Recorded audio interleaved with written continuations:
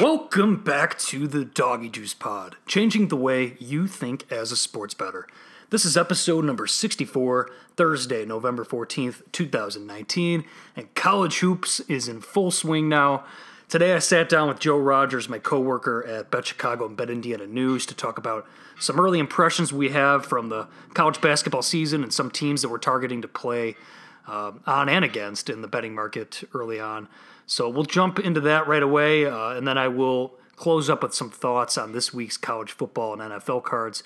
And then, of course, we will hear from the resident Doggy Juice pod degenerate, the Danimal, to hear who he likes this week. All right, let's dive right into today's interview.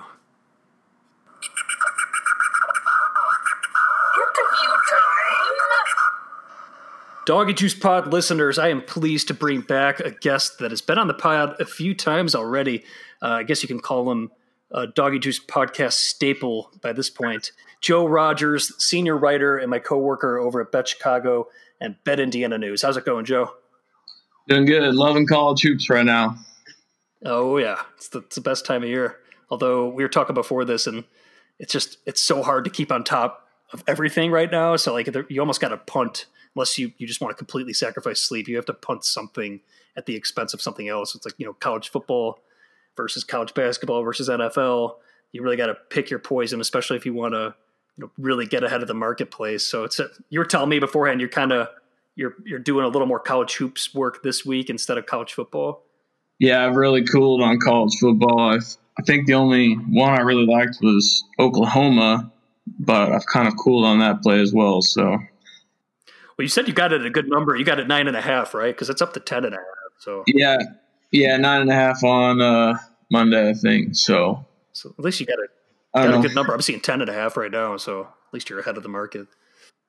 I mean, we'll kind of touch on this, and people that are newer to sports betting will find out earlier in the season the lines aren't as sharp as they are later in the season. So when we talk about college hoops later, you'll see a lot of line moves, a lot of fishy things going on with the lines, that it's because the market's softer with less data as it is later in the season. So college football right now, lines are pretty sharp unless something off the field's going on. So, but we'll talk about that later. So that's just something I wanted to mention. Yeah, as Joe said, we're going to be touching on strictly college hoops here in this interview. But first, before we even move into that, you were just in Vegas last week. You had a nice little, I wouldn't say extended trip there, but you were there for a few days, and you did a lot of cool stuff. You got to go behind the counter and everything. So I want to hear some about that. I'm sure the listeners are interested in hearing about that experience. But first, where did you even stay when you were out there? We stayed at Mandalay Bay. My wife and I went. We flew in on the weekend, did the whole Zion National Park, Utah thing, Valley of Fire. Nice. So that was a little vacation. And then on Monday, stayed at Mandalay Bay, got into town. I mean, I've talked to a few odds makers or bookmakers when I was in town, but it was during March Madness. So usually not a good time for them. Yeah. But I got in town Monday morning, went to a few different places. Monday's usually one of the slower days. Guys are off Mondays and Tuesdays usually. So really nice just to make face-to-face connections with these guys that I've really only talked to on the phone or on Twitter or text, So, I think I talked to 4 or 5 guys on Monday. U.S. Bookmaking, which operates in New Mexico. Robert Walker, Vic Salerno is a veteran bookmaker. And then went to CG Technologies, Dave Sharpan at the Palms, which is a really nice book, a little bit off the strip. He's a great guy. He's got his own podcast he does with Motoy Pearson and Alan Berg. Yeah, Alan Berg is Caesar's odd maker. Yeah, Motoy's at Circa, and they do their own podcast, and they're very genuine guys. So it was really nice to chat with Dave, and then went over to the Superbook, Westgate, which is the mothership, as I like to call it. If you guys have ever been out to Vegas, take the time to go to the Westgate. It's a really cool experience, and I've built a relationship with Ed Salmons, Vice President of Risk Management. Usually talk to him almost every week about NFL or college football, NASCAR. He's a really sharp guy, and I got to sit behind the counter with him. That's awesome. As they prepped for the Monday night game, which was Cowboys Giants.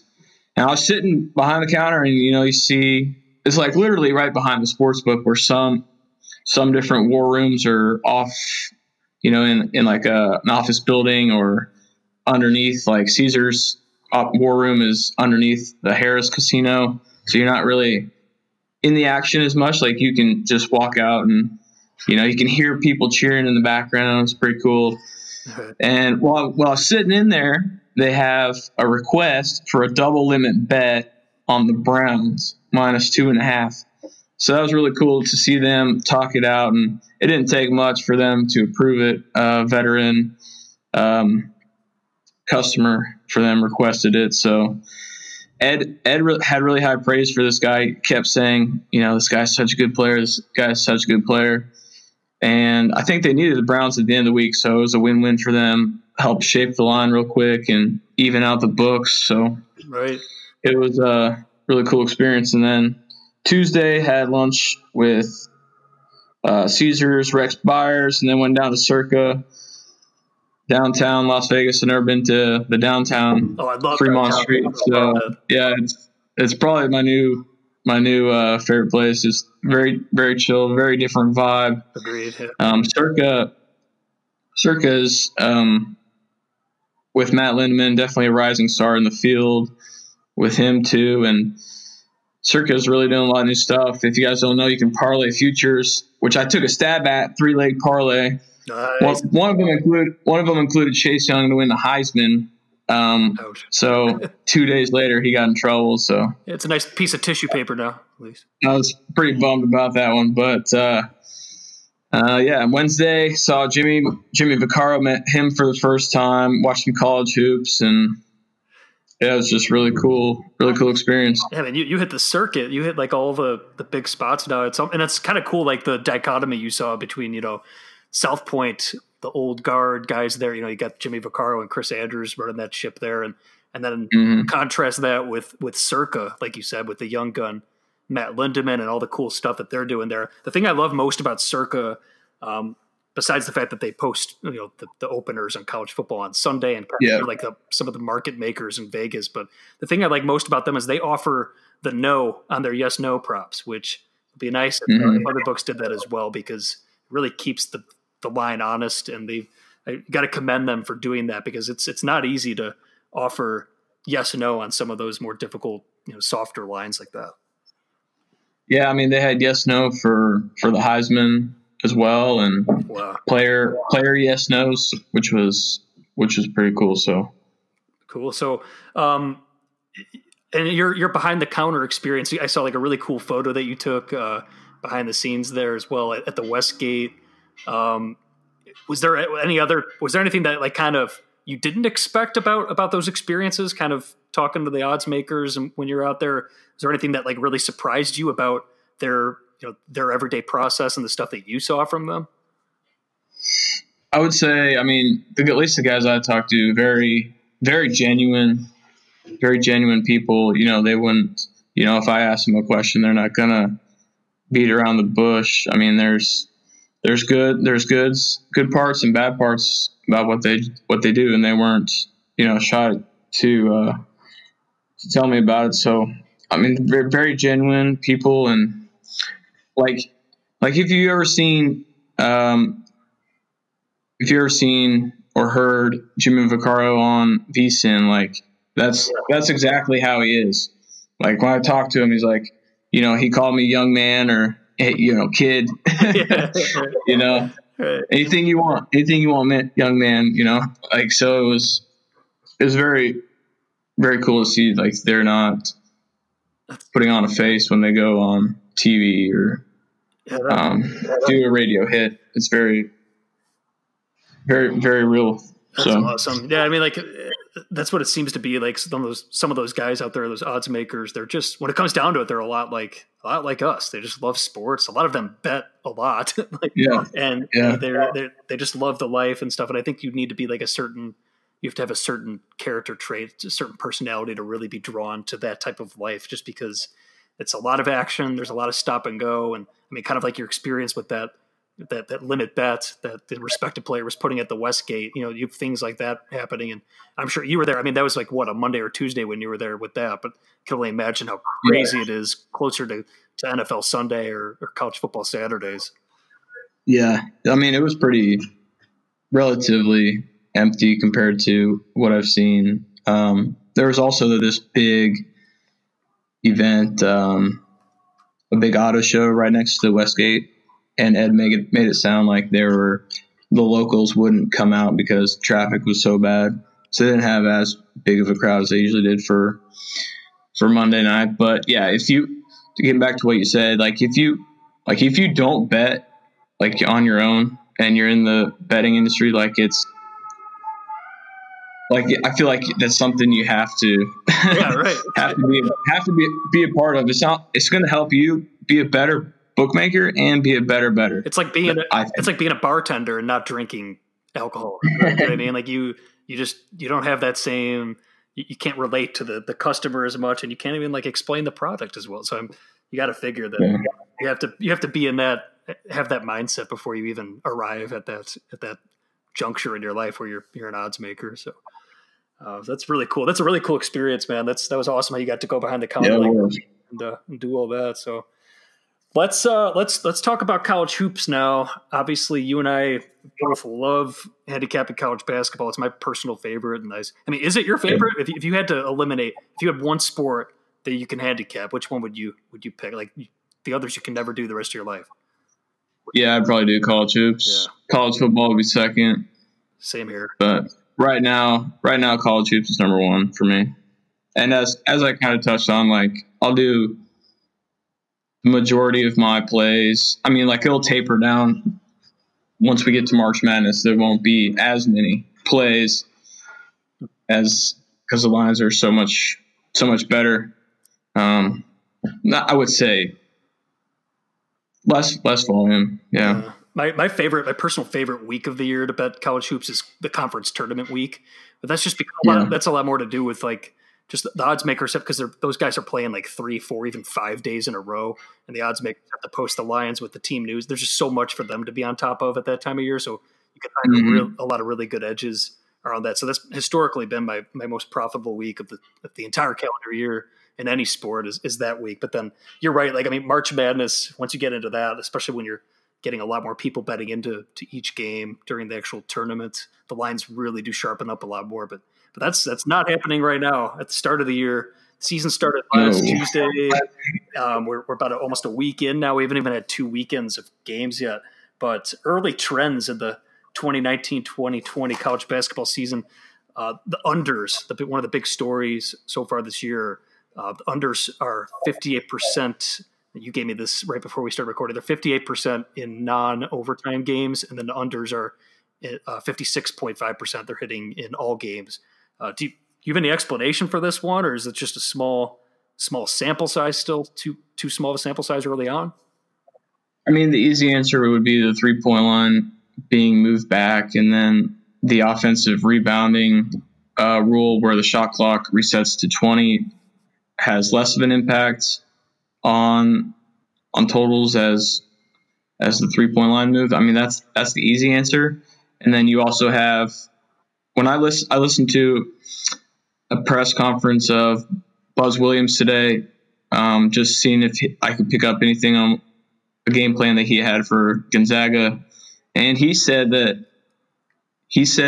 turnovers increase when the guys get the ball and they're not used to the line being so close to the out of bounds line where they step out of bounds. And I've seen that happen a few times in the games.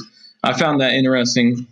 And I mean, you hear guys say, oh, the spacing on the floor will impact.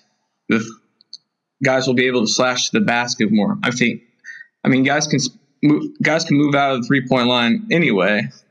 Like, they don't need the 3-point line to be the perimeter of their offense. They can take a step back anyway and space the floor that way before the rules. So, I don't think that's something. That was an argument for being an increase in scoring. Guys can just slash the basket a lot easier. So I didn't really buy into that. So, that's the easy answer. I think it'll even itself out throughout the year.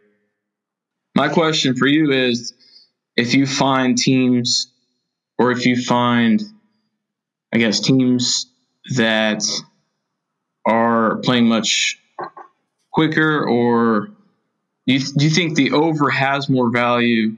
Teams that trend to the over or teams that play faster have more value to the over, because maybe odds makers maybe the market will set lines lower because of this under trend to begin the year? Or is it just too small of a sample size? So I personally think we could see a bit of an overreaction early on. I think a lot of these games, too, they're being played at neutral sites where there's the unfamiliar shooting background for the players. You see that during, to harken back to the conference tournament, one of my playing Missouri Valley unders and Arch Madness in St. Louis is like, the market's caught up onto that, but that's a perfect example of like just the sight lines for the shooters being more, just more different than what they're used to. I think there's a lot of that early on this year, but I think, like you said, the 3-point line being pushed back could be a factor. But in terms of like over teams, I really want to look into, and this is something like really look into, I guess, before next week, is total possessions this year compared to last year per game. Because I think if you're looking at a team that tends to play faster, looking at the number of possessions that they have this year compared to last year, maybe figuring it out that way, because I do think that there might be an overreaction here early on. So especially some of those, like you said, those faster paced teams and those teams that lend themselves to an over bet, or at least where the market might not be anticipating or properly understanding where they currently stand. I think there's something to the fact that maybe we can find some value on their overs as the season progresses early on, if that makes sense. But I don't know. It's an interesting start to the year with the unders. I haven't really been like, just obviously if you're blindly playing the unders, you've been on every game you've been cashing so far, but it's not going to be that simple. The market is looking like it's adjusting. You're seeing the total drop in a lot of major games, especially these neutral court games. Yeah, exactly. I've been looking into a few teams that are playing faster and slower this year, if you want to get into that right now. Let's go right into a few teams. Yeah, it's perfect. Actionable stuff is what it's all about. Yeah, so especially teams that have had a coaching change or new coaches that maybe, the market goes off KenPom. We know that, right? So is there a coaching change or new coaching philosophies that maybe KenPom hasn't, put into his numbers, like a coach that has never coached in college before, or, what's his name coming from the NBA to coach Michigan? Juwan Howard. Juwan Howard and the Vanderbilt coach. I can't think of his name. Jerry Stackhouse. Yep. So you have those three guys coming from the NBA are going to play much faster. I think those are kind of picked up on right now, but maybe some other teams like smaller schools that are changing their tempo much faster that I've come across are Siena. They play tonight against Harvard. So Siena, UNC Asheville is another one. St. Louis is a historically slow team. They're playing much faster. They're 3-0 to the over so far. Michigan, as I mentioned, with Juwan Howard. St. Louis plays on Sunday, so that's maybe one that's actionable. They play Xavier. Wait, no, that's Missouri State plays Xavier. St. Louis plays who? Let me look it up real quick. Seton Hall, that's who it was. Oh, so yeah. They play Seton Hall on Sunday, and Seton Hall goes fast. So that's one that Ken Palm has 73-66. I'll be probably looking to play over 140 on that one. So teams that are playing slow was Missouri State. That was one of the teams that was playing slow, and they play Xavier this weekend. So I got those two mixed up. But yeah, other teams that were playing slow, really slow. This is a team that we've seen on, last night I bet under 131. I think it closed at 125 is Wyoming.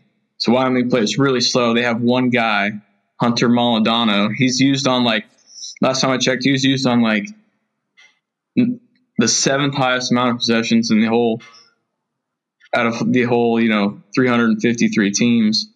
He's used on the highest amount of possessions. But if you have, a guy that can guard him, they scored 32 points against South Carolina. They scored 54. They haven't scored above 55 points, I don't think, in their 3 games. And they play Oregon State at home this weekend. So that's one I'll definitely go under. And a team that we talked about before was Presbyterian.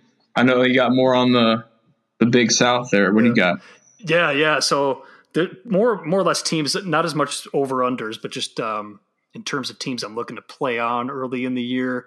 I'm really looking – and last year it was Drake, but early on here I think Longwood might be the potential official DoggyJuice college basketball team of the year. At least it has the potential to be. It's a little early to christen them as Drake's last year's Drake, but Longwood's a team I'm really looking to play on. They have an eccentric coach, Griff Aldridge. This is second year coaching the team.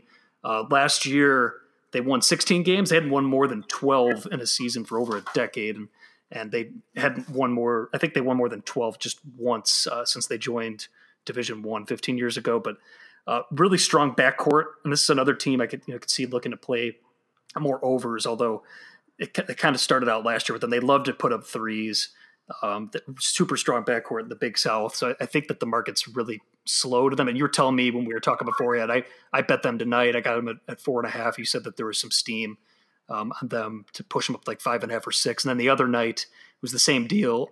I bet them at 12.5. And I think they ended up closing a couple points higher, and they blew out their opponent. So it's one of those might be one of those short-lived things, but Longwood, definitely a Big South team I'm looking to play on early in the year. And then another one you already mentioned for the Big South, Presbyterian.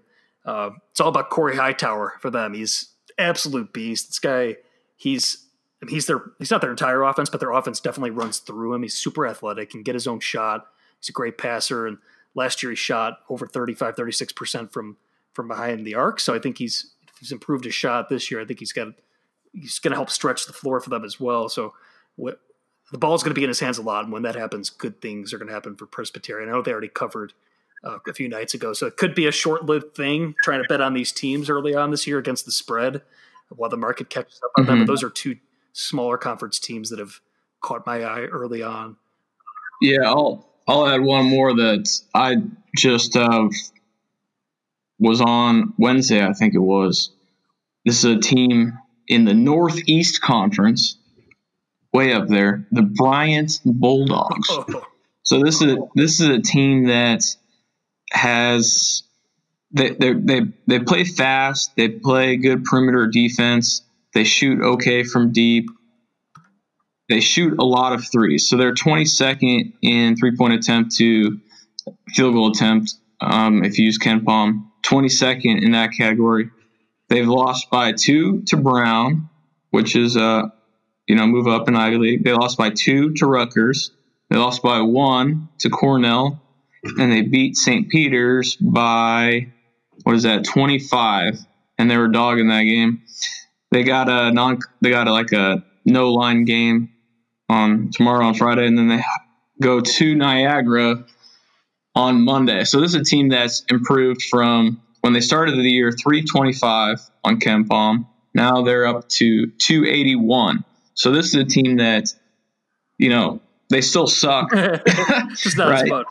So people aren't going to pay attention to them. But if you pay attention to them, odds makers aren't going to go crazy over, some school most people haven't even heard of. So I think this could be like an under the radar type of team for a little bit longer, I think, because their next 4 opponents are all 300 or higher on KenPom, so they should be able to get some value there, I think. Bulldogs.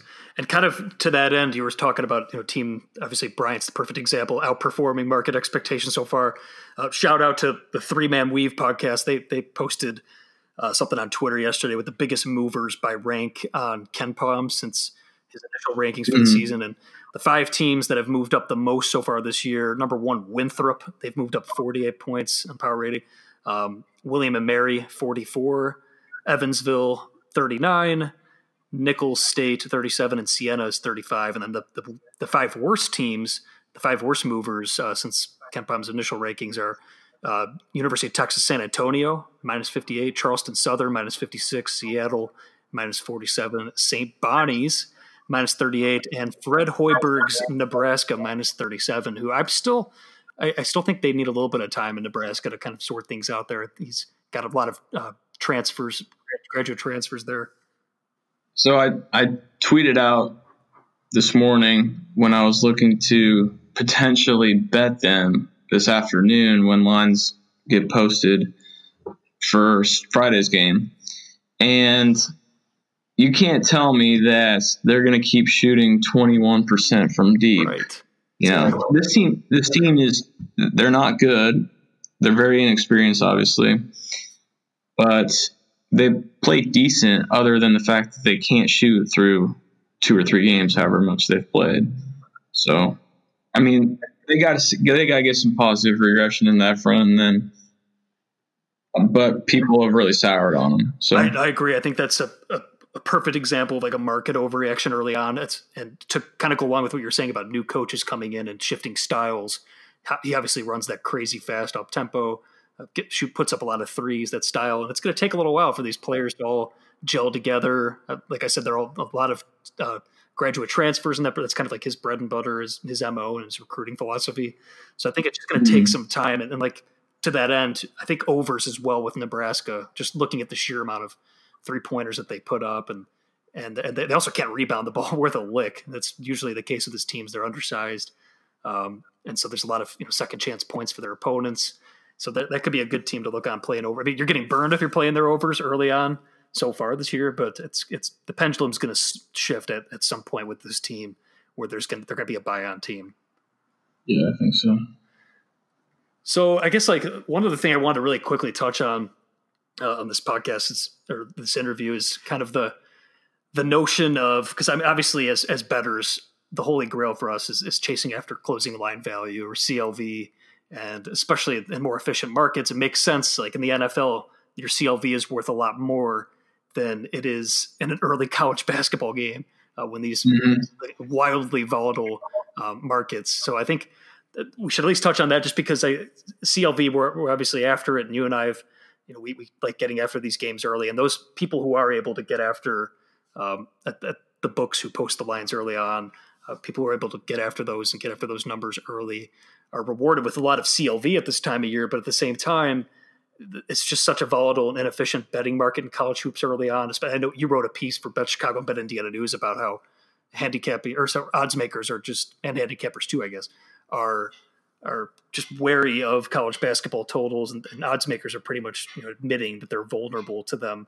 early on. And obviously the betting limits are smaller on these and stuff for more serious bettors, but I just think it's worth noting that CLV is not worth as much as it is in even in college football as it is early on in the year right now in college basketball. So I don't know if you have any thoughts on that one at all, or just I kind of just explained the topic already there. No, I mean, you definitely hit the nail on the head, because there's a team I don't think we went into depth on, but Mississippi Valley State, which last time I checked was ranked last in KenPom. I mean, this team plays like a high school YMCA type defense, and their totals, seriously, people are starting to catch on. Their total I think last game moved 10 points to the over. It did, yeah. And it's going all the way up to like 160, 161, which is a ton of points. But their last game, I actually watched it against Western Michigan. So I actually watched this game. So what happened is they actually started to play a lot slower. And I was a little bit worried because I did bet the over early, I think at 153. I was a little bit worried that I think I texted you that night. Yeah. I was a little bit worried that they were playing slower, and the over still got there, but now they've had a week off. It gives them a chance maybe to, rethink things. And do we really want to play this style? Like they're hitting, 70, 65, 75. I think they scored 80 points against Western. Do we really want to play like this? It's not that effective. So I'd be a little bit hesitant on that. And like if you get to I don't know do you have a philosophy on middling? Like for Mississippi Valley State, because the line has moved so much and so many people are going to bet the over. If you bet the over right at open and then bet the under, right at close, that could be profitable. But I don't middle as much. Do you have a middling philosophy? I do have a middling philosophy. First, I have thoughts on that because that also brings up the interesting conundrum of handicapping versus just market, just playing the betting market. And I think this is a perfect example of that because I agree with you that Mississippi Valley State early on, and thanks for that, by the way, you alerted me when that was available at 153, and I got on that, and it ended up closing 163, and had that 10-point middle there. But what alarmed me is I was scouring Twitter up as I usually do for information, especially leading up to game times, and I saw a bunch of touts out in the sports betting world touting how you should be playing the over at 163, and I saw that at a bunch of places, and that was a cause for concern for me because obviously the book's out on this team playing their overs, and when you have guys giving out an over already after it had already been moved 10 points from the opener. So when you see something like that, that the book's out on this team. But to that point, though, moving forward, if you can count on that public, just not even public, but just the betting market in general attacking their over. I mean, how high can the odds makers set their overs or their totals moving forward, knowing that they're just going to get hammered on the over? So there's going to come that point where the pendulum shifts. But at the same time, even though as handicappers, we think that, the book's up on this team, and maybe if anything, like you said, they have a week off. Maybe we should be looking to play their unders now. If anything, maybe it's just gone too far. From the handicapping perspective, that's a good angle. I agree with that. But from a betting market standpoint, still attacking that opening over, knowing that there's those guys who are giving out the over after it's moved 10 points are going to do that, and getting ahead of a number to open up a middle, I think is still a move with that team. So I'm still going to be looking, even if I disagree with the number myself, I might still be looking. I'm not saying I'm going to do it, but still maybe take an early position on the Mississippi Valley State over in their next game, just knowing that you're going to see that influx of money moving the total, or at least the strong likelihood of that happening. But in terms of actual middles, my personal philosophy is I don't middle, or I don't make any bet unless it's plus EV. But for middling, I'll look to do it I'm more prone to do it if it's a negative EV or not a plus EV bet, if my initial position is stronger than I intended it to be. So if I made the initial position with the intention to get a middle, so like that Mississippi Valley State over being the perfect example, maybe I would make a bet with the intention to open up a middle and bet back. That's when I would do it. But otherwise, I like this weekend in college football, I have Iowa State +3, and then against Texas on the game of the year line. And I have, there's another college game that I have a pretty large middle on, but I'll mention it later in the pod. But Texas, I actually like at +3 this week on their own. So I don't have a crazy position on Iowa State at +3 from the game of the year, but I'm still going to play back. In that situation, I play back the full. So I have an equal position on either side. But if I didn't think that there was value on Texas, or slight value, it's not a crazy play, by any means, but like if I didn't think that there was value on Texas this week, but if I had like a unit on Iowa State with that big of a middle, I usually look to play back if I'm going to play back, like just like a small percentage of it, like 25 to 33%, like a quarter to a third of the initial position is usually what I like to do, but it completely depends on circumstance and what my initial position is.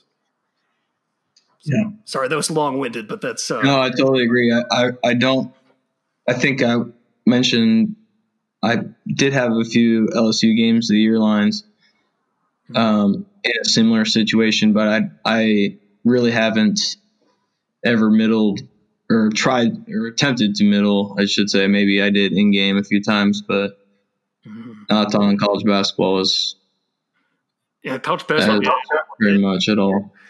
And there's just like a larger range of outcomes, I guess, in college basketball too. I mean, another example is this week. I know in Auburn and Georgia for college football, that total opened to like 45.5 in that game, and it cratered down to 40.5 where it's sitting right now. And a lot of the guys that got on that play early with the 45.5 are wondering what to do right now that it's 40.5. Do they play back their full bets on the 40.5 and just hope for that middle, or do they do a partial position on it?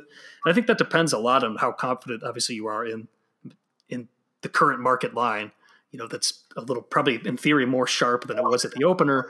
So I don't know. I'm usually a proponent of sticking to your guns though, and holding your position, because obviously there's a great value. That's a great. I would love to have one of those under 45.5 tickets right now myself. I don't have one, but that'd be nice. Oh yeah. But yeah, no, it's good food for thought, and it's something we could definitely expand upon in future podcasts here as we talk more about college hoops. But I think that's going to do it. Do you have any other closing thoughts before we get going here? No, I think that's about it. I think Harvard is a team that I've bet against. They're really banged up right now.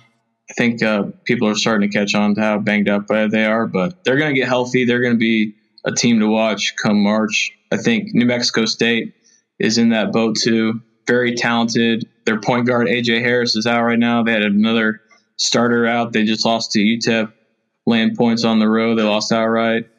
So there'll be teams to remember now, maybe fade right now, but when they're going to get healthy, those two teams really are going to be pretty good. That's good to note. Yeah, that's all about being involved at the right time in the market. Those are two good ones to jot down. So, all right, man. Yeah, thanks for that. You got some good actionable stuff for the listeners there. And what was that Sunday game you said again to look at the over on the opener? I think you said it was not Seton Hall, or was it? It was Xavier. No, it was Seton Hall versus another fast-paced team. St. Louis. Thank you. St. Louis is playing a lot faster. And then Missouri State is playing slower. And they play Xavier. I always get Xavier and Seton Hall mixed up. Really? I kind of it's always those two teams I always get them mixed up. Yeah, I kind of see where you're coming from there. I don't know. But either way, you might don't get them mixed up when you're making your bets for Sunday, though. I already did that. Happens to the best of us, man. We all make that mistake once or twice. All right, man. Thanks for coming on. We'll get you back on here, hopefully really soon. Hopefully the next week. So appreciate you coming on, man. Yep. All right, dude, take care. Thanks for having me. See ya. See ya. Thank you very much, Joe. You can all follow Joe on Twitter at RogersBC, and that's Rogers with a D. All right, let's get to some best bets in college football Week 12 and NFL Week 11. Hello! All right, starting with college football, I'm going to be a little more quick with the analysis today, but I do have plenty of plays here for you all. I mentioned on my interview with Joe, but I have Iowa State at +3 this weekend against Texas on the preseason game of the year lines. That spread is Iowa State -7 now, so I have a nice 10-point cushion there. But I do think that there is a nice tick of value on Texas as an underdog, catching a full touchdown here in this spot. Tom Herman is an underdog. Has anyone heard about that? I have that one lined at 5.5, about exactly 5.5 on my stuff. So I have played back my position, my +3 Iowa State position. I'm hoping for that nice little middle. Otherwise, for everybody else, I'd recommend a smaller play on the Longhorns at +7. And then the other game this week from Game of the Year Lions that I have is Auburn +7.5 against Georgia. I know none of you care because most of you don't have that ticket from before the season, but I do. But this is a spot where I'm not going to be middling at all because I actually like Auburn at +3 here. If you can shop around, I'm seeing a lot of 2.5s and 3s, but I have locked in 3 myself. I do think that Auburn's a solid bet in this game at that price. They're coming off their bye week. I wrote about this one for Bet Chicago, Bet Indiana News, so be sure to read that and some of the reasoning behind it. And even though I do have some of that preseason +7.5, I did add a bit more of Auburn at +3 in this one. And the total in that game's dropped. It was 45.5 on the opener. People who got to it early, I was unfortunately not one of those. They are enjoying a nice position right now because the total's down to 40.5 in that one.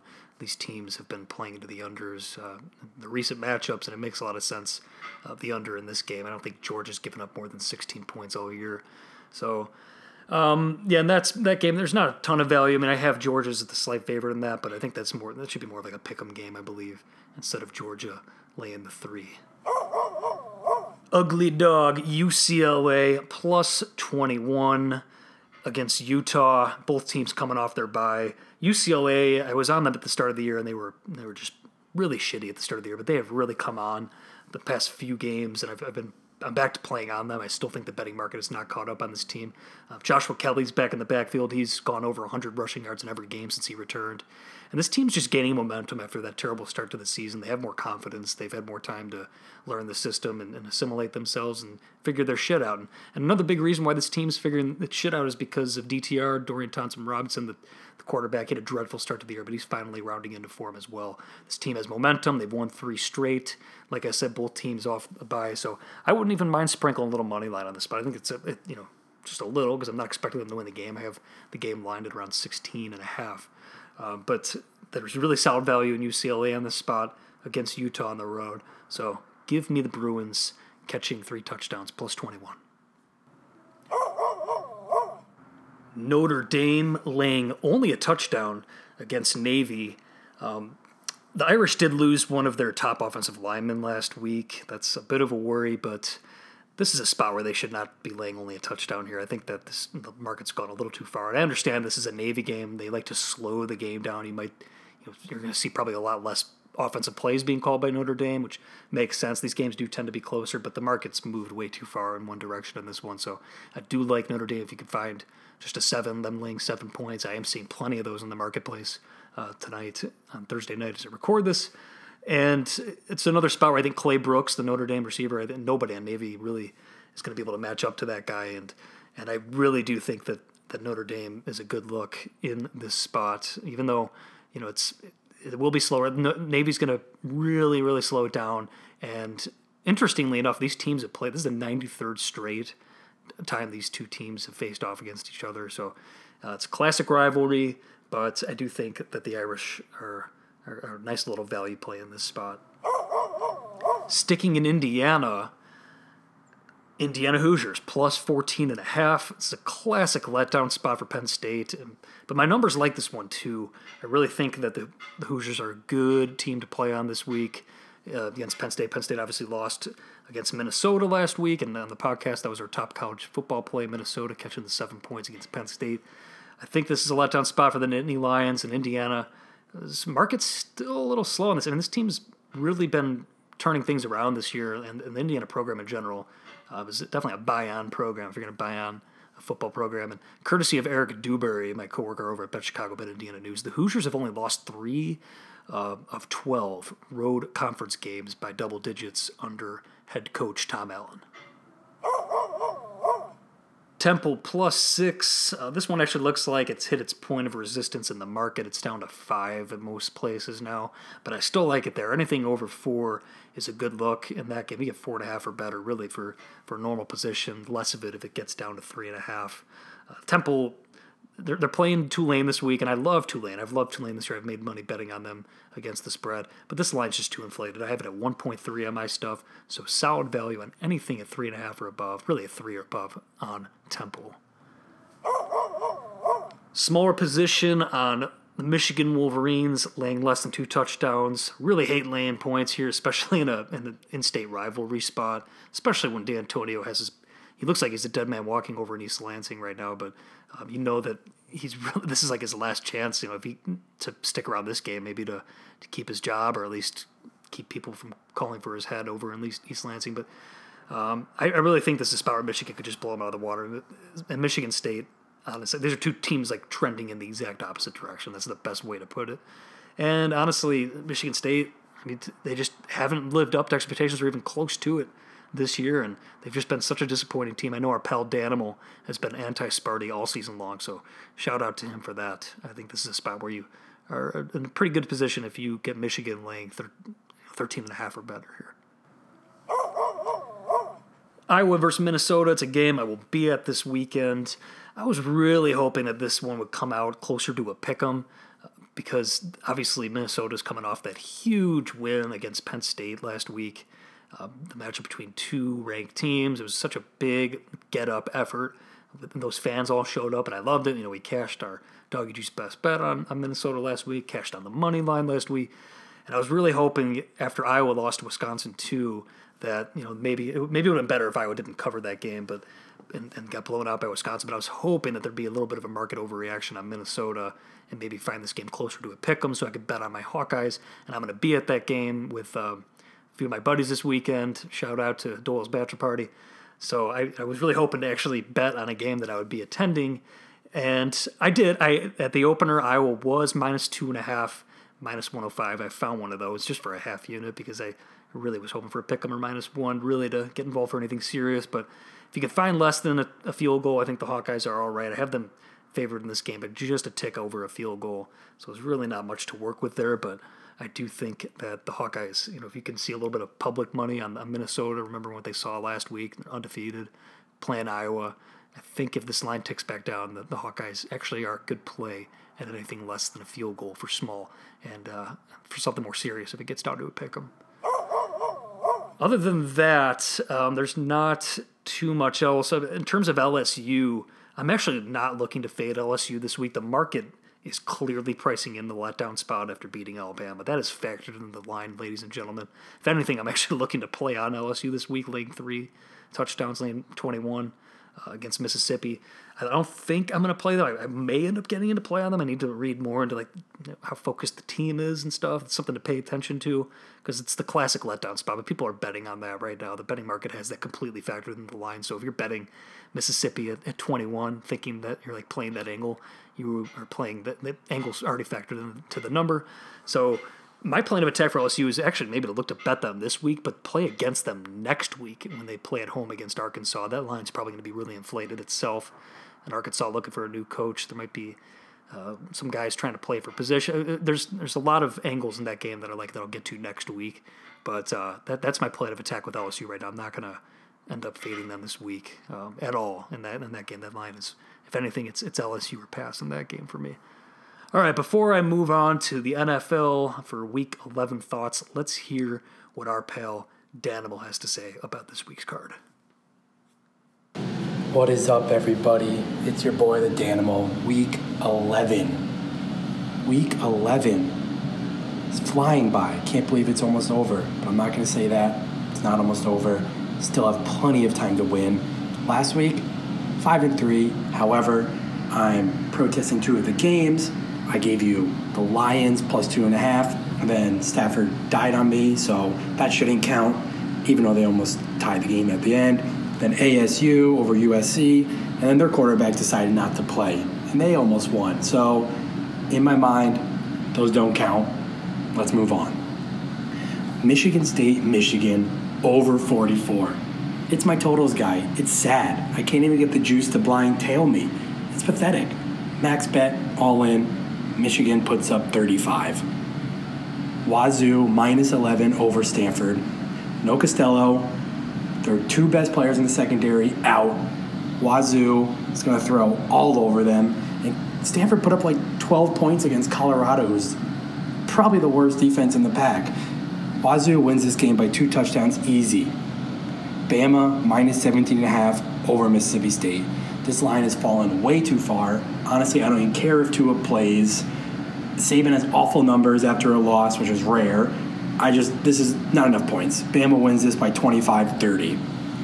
Iowa State minus 7 at home versus Texas. I don't think Texas is that good. I know the underdog whole thing with that. I don't care. Texas' defense, not that good. It's going to be a shootout. I don't think they keep up with Iowa State. Iowa State minus 7 at home. Lastly, Hawaii minus 7 at UNLV. This hinges a lot more on SDSU game on Friday night, as Hawaii has a chance for the conference. They could get in first place if they win and have a loss by SDSU or Fresno. I don't know, but that game matters. Look it up, Google it. Nonetheless, Hawaii off the Big Island, but Vegas, they don't have fans. Hawaii minus 7 at UNLV. NFL, Jags plus 3 at the Colts. Colts are disaster. Hoyer stinks. He is so bad. And Nick Foles is back. I think the Jags take off. Not saying Gardner wasn't that good, but he kind of wasn't that good for the full game. Always had these late game heroics. Give me Nick Foles. Give me 3 points. Give me the Jags. Arizona Cardinals plus 10 against the Niners. I know the Niners just lost their first game. I think they were exposed. Injuries did not help, but Jimmy G, maybe he's not the best passer when it matters. Pressure in his face, he was awful. He should have had 10 interceptions. No Kittle again. Emmanuel Sanders might not play. Give me the Cards plus 10. Worst case, you have a backdoor possibility in this game, as I think the Niners are going to have a tough time scoring. And lastly, Texas and the Ravens over 49.5. I think the Texans are going to score. We all know the Ravens score at will. I see no way this game sees under 50. No way. Pound this over. Texans, Ravens, 49.5, 50. It doesn't even matter. That's it. Hopefully the juice is healing up. Danimal out. All right, thank you, Danimal. That healing that he's referring to is my right foot. I messed it up last week. It's been kind of a recurring issue for me. I'm going to see a doc tomorrow, so we'll see how that goes. See how well I'll be able to walk when I'm in Iowa City this weekend for that bachelor party. That's going to be an interesting weekend, to say the least, but whatever. We'll see what happens there. But appreciate the thoughts there, Danimal, and good luck with your bets. In terms of my bets this weekend on Week 11 NFL, there's not a whole lot this week, but the Bears and Rams under on Sunday Night Football, I got it at 41.5 and 41. It has come down. I'm seeing 40s now. Anything in the 40s is good for an investment here. I would do less at the current number, because 41 actually is a pretty key number in NFL totals. So if you're kind of late to the party, I wouldn't go with a full unit investment, but maybe it'll tick back up. Who knows? But a lot of reasons to like this one. Going under, the main reason being the 2 quarterbacks involved. Obviously, everybody here in Chicago knows the story with Mitch Trubisky. I'm not going to beat a dead horse with that one. We've been on the Trubisky fade train since before the season started here on the Doggy Juice podcast. So that's no new news to the listeners here that have been paying attention. But Jared Goff, the Rams quarterback, what the hell? I mean, that's another situation, because he just got paid before this season started, and the California boy is really struggling this year. The book's out on Goff, it appears. Teams have figured him out. He's just a prototypical 7-on-7 quarterback who looks great when there's less pressure and he has extra time to look for his receivers and throw. But they figured him out this year. Teams are making him play faster. They're understanding that they can afford to be more aggressive in getting after him. I think that Bill Belichick really provided the blueprint on how to attack the Rams and Goff since in the Super Bowl, and since that game, the Rams are 5-5 straight up since the Super Bowl last year, and Goff has just looked like just not the same player. And another reason for that is their offensive line is just decimated, and honestly, it just teams have figured that out, and it's one of those spots where McVay's not able to hide Goff's shortcomings anymore, and it's just a tough spot. And in terms of these two teams also, there's a lot of trends. If you're a trends guy, that support the under here. The total's gone under in 11 of the Bears' last 14 games, with an average combined score of 33.5. And under bettors have cashed in 4 of the Rams' last 5 games and in 6 of their last 8. And then, of course, if you want to look inside the NFC North, the under has come through in 4 of the Rams' last 5 games against NFC North opponents. So a lot of reasons to like the under this week. The market has agreed with that move. It has brought it down, so there's not as much value on that number. Really don't want to get involved in anything in the 30s on that one, on the under. But I think it's a good look, especially when you look at last year's game, even though it was in Chicago. These two teams played to a very low-scoring game as well. So that's a good one right there. The Eagles plus 3.5. I'm not going crazy on this one because the Patriots off a bye. Like, good luck getting in front of that buzz train. But got this game lined at 2. Patriots are the better team, but when you factor in home field and the Eagles are coming off their bye week 2, fans will be going nuts. And they've had extra time to prepare for this. Peterson's a good coach. I think if you get over a field goal here, the Eagles are a worthy add to your NFL portfolio this weekend, although you do have to realize what you're going up against to temper your betting accordingly. The Jets are a terrific teaser candidate this week. If you could tease them up to plus 7.5, low-scoring game. You got Dwayne Haskins on the other side of the field. You really expect Dwayne Haskins to win with a margin? I mean, he could, but you let me bet that 100 times. I'm going to do that. So the Jets are a fantastic teaser option this week. The issue is there's really no one to tease them with value-wise. You don't want to tease through non-key numbers. You're just giving away the math edge. And there really is not too much point spread value on my stuff. So there's really just no other teaser option. So if you have an open teaser, the Jets are perfect for that this week. If you have an open teaser with a team that already came through, put the Jets in there to bring home that second leg. You could tease them up through the key numbers of 3 and 7. If they lose the game by a touchdown to Dwayne Haskins and the Redskins, you still covered that leg of the teaser. But I do like the Jets here. Solid bet at plus 1.5. We were on them last week, and that's a reason to bet them this week. But limited home field advantage. This line's almost essentially saying that these are 2 equal teams. And when you look at the quarterbacks, give me Sam Darnold over Dwayne Haskins any day of the week. Washington is off a bye, which kind of tempers things a little bit. So I just have it half unit right now at plus 1.5. I would go full unit for sure at a full field goal, but I don't think we're going to see that. I think we might end up seeing this line tick closer to a pick 'em before the game starts up. So I would probably lock in a bit of a position on the Jets at plus 1.5 right now if you can do it, or on the money line is another good way to go if you can find just a little bit of a plus price on the money line. That's a good way to look too. But otherwise, there's not too much in the NFL. The lines are once again really sharp this week. There aren't many games on the board that are offering too much value. So the derivative and prop markets are where you're going to find most of your betting value in the NFL this week. And that's going to do it for this episode of the Doggy Juice Pod. If there are any changes, and I do end up finding some value in the NFL, follow me on Twitter and Instagram at DoggyJuice. We'll have that information and best bets on there this weekend. And as always, subscribe on iTunes. You can also listen on SoundCloud. And if you are listening, please leave a rating and a review on iTunes so we can let those Apple folks know that the Doggy Juice Pod is moving up the ratings boards. Would really appreciate that. But other than that, I hope everyone has a great weekend. Good luck with your bets, and I'll be back next week. Doggy Juice out.